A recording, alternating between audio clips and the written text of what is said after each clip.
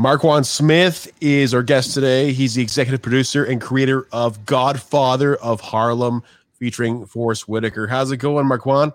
I'm good, man. Thank you for having me, brother.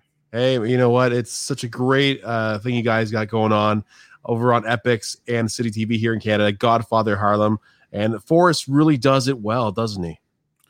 Forrest is an amazing person. As an actor myself, it's amazing to watch his work and see how he channels different characters and becomes that character. Yeah, absolutely. And I honestly couldn't think of a better person to reprise the role of Bumpy Johnson. And if anyone who hasn't watched a show before, Bumpy Johnson's actually very, very popular amongst the gangsters in New York. He helped 3 people escape from Alcatraz, somehow had a boat waiting for them. It's absolutely crazy. Yeah.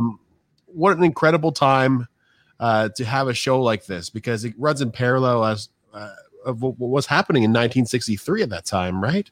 Yeah, absolutely. The show was created by Chris Brancato, who's the showrunner, and I'm the initiator of this project. It took me 18 years to actually bring this to fruition. Chris is a wonderful writer. He created the TV series Narcos, and he was able to channel the POV of what was happening in 1963, but what's happening in 2019, 2020, 2021 America.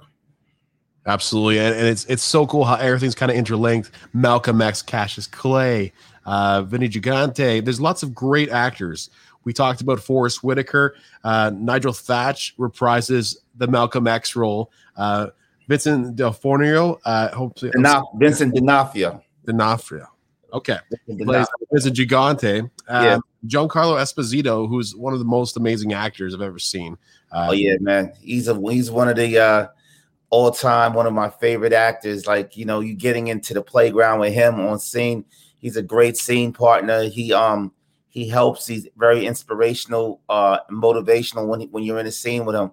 And I love working with these guys. I know. I mean, Giancarlo and Forrest Whitaker, and there's just so many right castings for this show. Like the mob bosses. Of course, you've got guys reprising Lucky Luciano and all these other big mob bosses at the time. Why'd you take interest in the story of Bumpy Johnson? Well, I have an invested interest in that story because my godmother is actually Margaret Johnson, the young lady that plays Margaret Johnson. She's a wonderful actress by the name of Demi Singleton, and check her out because she's going to be playing Serena Williams in the new movie King Richard with Will Smith. And starts off like every Sunday I used to go to Lenox Terrace, and my godmother Margaret used to tell me these wonderful magical stories of Harlem. She used to tell me how she used to walk out of a tenement building and smell fresh laundry hanging out a window, or walk past 125th Street and you see James Brown's name in a marquee, or even walk past Sugar Ray Robinson's barbershop. You peep your head inside, you may see Jackie Wilson or Nat King Cole in a barber chair. Walk down the block, you hear Sam Cooke's voice coming out of a transistor radio. All these wonderful things that were happening in the 60s. But she also was telling me about how African Americans migrated from the South, whether it's from North Carolina, Alabama, Florida, South Carolina, and such. They would leave the Bull Connor South down there with the dogs and the fire hoses, thinking they're escaping racism, but racism was still prevalent up north. With stories she would tell me that, walking into a hat store for African-American person to buy a hat, the owner of the store may say, put on a shower cap before you purchase this hat. Or, a black family couldn't even get a steak dinner on Sunday. They had to wait outside and have takeout while the other patrons is out in the back eating. So these were stories that just amazed me. But she also told me about her grandfather. His name was Ellsworth Raymond Johnson, who migrated from Charleston, South Carolina. And he was a Geechee Gullah, and he was from South Carolina. But he didn't just come up to New York to say, I want to be a gangster. This wasn't what he wanted to do. He actually wanted to become an attorney, such as what Malcolm X wanted to do. But when he went to City College, to the bursar's office, they said, you know what? We don't give financial aid to colored folks. So he had to turn to what was given to him, the environment. He said, I'm going to make you regret those words. And he turned to a life of crime. And he was the only African American that was able to sit down with, I'm talking about the real mob, the origin, like Lucky Luciano, Bugsy Siegel, Meyer Lansky, Frank Costello, Vito Genovese. These guys are the original mafia heads of the five families. And he was their liaison from Pleasant Avenue and in West Harlem. But also Bumpy was just a gangster. He had he has published poetry. He read Nietzsche. He read Shakespeare. You know, he was a tortured soul. So if you look at the show, we're not trying to justify what he's doing. I mean, at the end of the day, he's a gangster. Just because you bought the neighborhood book bags to send the kids back to school, that doesn't take away from what you did to your community, you know. And what I call this is not just entertainment. I call it edutainment, where you're entertaining and you're educating at the same time. I definitely learned a lot. As you can see, I'm a lot younger, right? I'm in my 30s, and learning about everything that was going on, it enlightened me about, you know, I tried comparing it to today. I mean, it goes in parallel with today.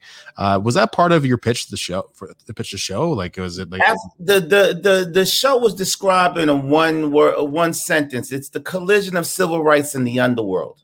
You're seeing I'm a mafia buff, mob aficionado, but you haven't seen it told through the lens of that.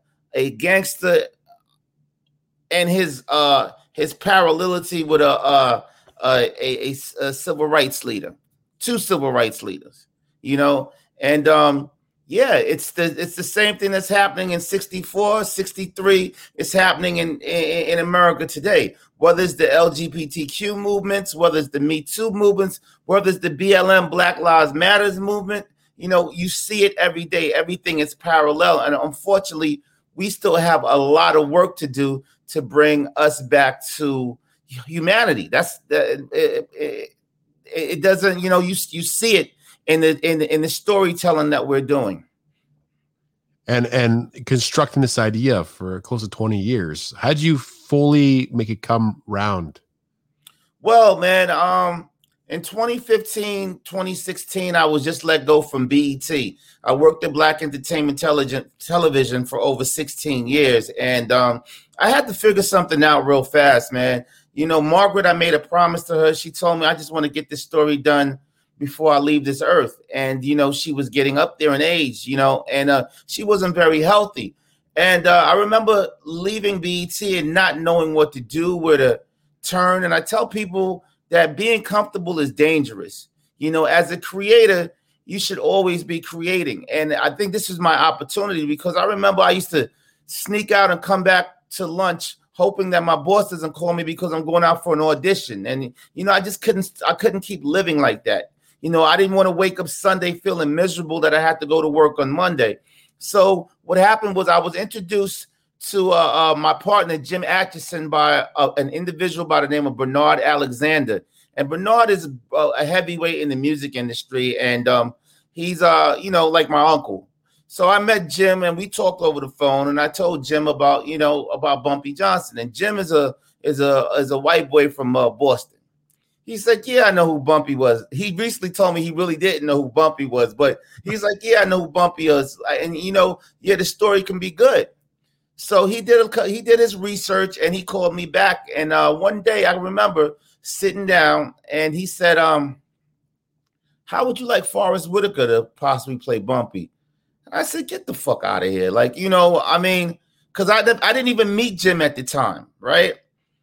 And Jim said, you know, my wife, she manages Forrest, and this is my brother and sister, Joanne Colano, who is a partner at Brillstein Entertainment in California, and Jim, who's her husband. So Jim is my partner, and Jim was very instrumental in helping bring this to fruition.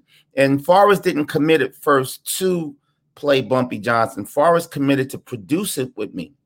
And Forrest took me under his wing like I was his little brother, and the journey started, you know, and we had to find a writer. And, you know, like however the cards aligned, you could say it was a perfect poker deck. Chris Brancato lived right across the street from Jim. And Chris used to come to Jim's house for a good old big Italian meal that Joanne Colano would cook every Sunday. And Paul Eckstein and Chris are partners, and they created the first movie, Hoodlum, with Bumpy Johnson.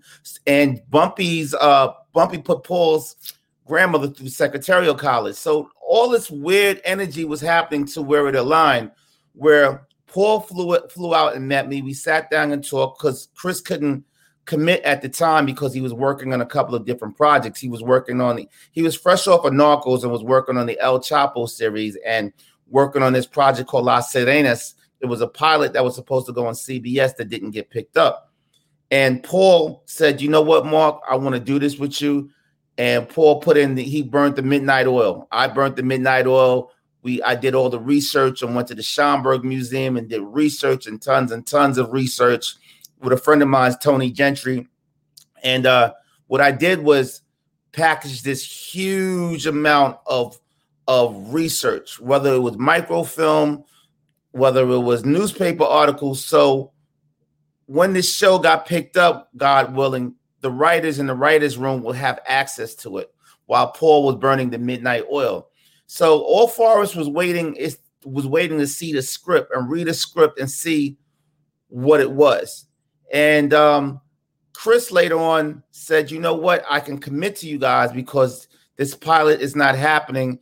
And we have to tell it from a different perspective. We're going to tell it from Bumpy leaving Alcatraz in 1963. Not the Harlem Renaissance Bumpy that everybody knows about with the Cotton Club and the Flappers and Dutch Schultz and the Madam Queen. We want to tell them more on the perspective of a older gangster coming home, trying to get reacquainted with a world that he really is trying to figure out right now. And after doing my deal with ABC Signature, with Pat Moran and Tracy Underwood, who believed in the project just as well. We got a great script together after probably about 18 or 19 scripts and drafts and going back and forth with the studio. We took it out to sell. Now you would think it would have been easy to sell because I'm in the room with an Academy Award winning actor and an Emmy nominated writer, Chris Brancato, but it wasn't easy. It wasn't easy because first of all, it was period. Second of all, it was African-American content, which that's the way that I felt, you know what I mean? Like period, African-American content, crime, we don't know if that's going to be a good sell. We got turned down by 3 networks. And I remember sitting in Disney and my showrunner telling me that in order for you to be in your own show and to sell your show, you might as well get struck by lightning twice. Well, I got struck by lightning twice, and I'm here to tell about it. And we went out with it. We got turned down by 3 networks, and I remember it was a new year, and my showrunner sent an email to everybody saying, you know what, it was a noble failure. And I didn't know, from where I'm from, I don't know what a noble failure means because I didn't have a plan B. See, Forrest can go win another Oscar, right? Chris can go write a big movie for Robert Downey Jr. or whoever. Me, I had nothing. So this is like something that had to work for me and work for Margaret. So we, I remember sitting in my mother's house and Forrest called my phone 6 times because there was another network that people really didn't hear about called Epix, but it's owned by MGM. And they're really doing big things over there. And they said, well, Michael Wright, who's over at Epix, who just came from Steven Spielberg's company, Amblin Entertainment, wants to hear the pitch. After they sat down in the room and sold the pitch to him, he bought it in the room. I got the call from Forrest, and I was late. I was so excited. I was like, wow, this is really happening. This is surreal. And the journey started. It's so inspiring hearing that. I know your ultimate goal is to move people, whether it's to laugh, to cry. It's all about the emotional connection. I mean, absolutely. I mean, you have to understand that this show is a conversation. It's not just about, bang, bang, shoot 'em up. This is a conversation. Sometimes I troll on these forums and read people's comments, and I love the conversation that it creates. I've always wanted to have a show that Sunday, growing up, we all wanted to watch the Cosby Show together. Mommy, daddy, the kids sat down and became a family. After working all week, your father's right there, your mother's there, and you're there watching the Cosby Show. I feel like this show has created that connection where everybody wants to watch this on Sunday and then have a great water cooler conversation on Monday. I fully agree with that. I mean, at the beginning, it started out with him in jail, and it's the story's told well. It's written really well, and you just got to pay attention because there's different characters and different aspects of it, but it all comes together. I'm just about to start season 2. I know the second half of season 2 is going to start very soon, but I got to catch up on the first half of it. What a cool, inspirational story, man. Thank you so much for coming on. There's just so much to talk about this show, and it'd be cool to sit down with each of the actors and just ask them about their aspect of becoming involved in this. I know your past, your brother is Father MC, and that's my older brother, man. I'm a road kid. I grew up on the road. I grew up in entertainment. My brother, he used to work at Kentucky Fried Chicken, and and I kind of get inspired by him. I'm going to keep it real with you because he said he was going to be a rapper. That's what he did. They used to call him the flower guy because he used to come outside with flour all on his shirt. But he was like, after he got off of work, he looked like the flyest cat in the hood. Silk shirts and valleys. He acted the part. He was a rapper already before he even got signed. So you have to always believe in yourself and become that person. You know what I'm saying? If you want to be a boss, show up to work dressed like a boss.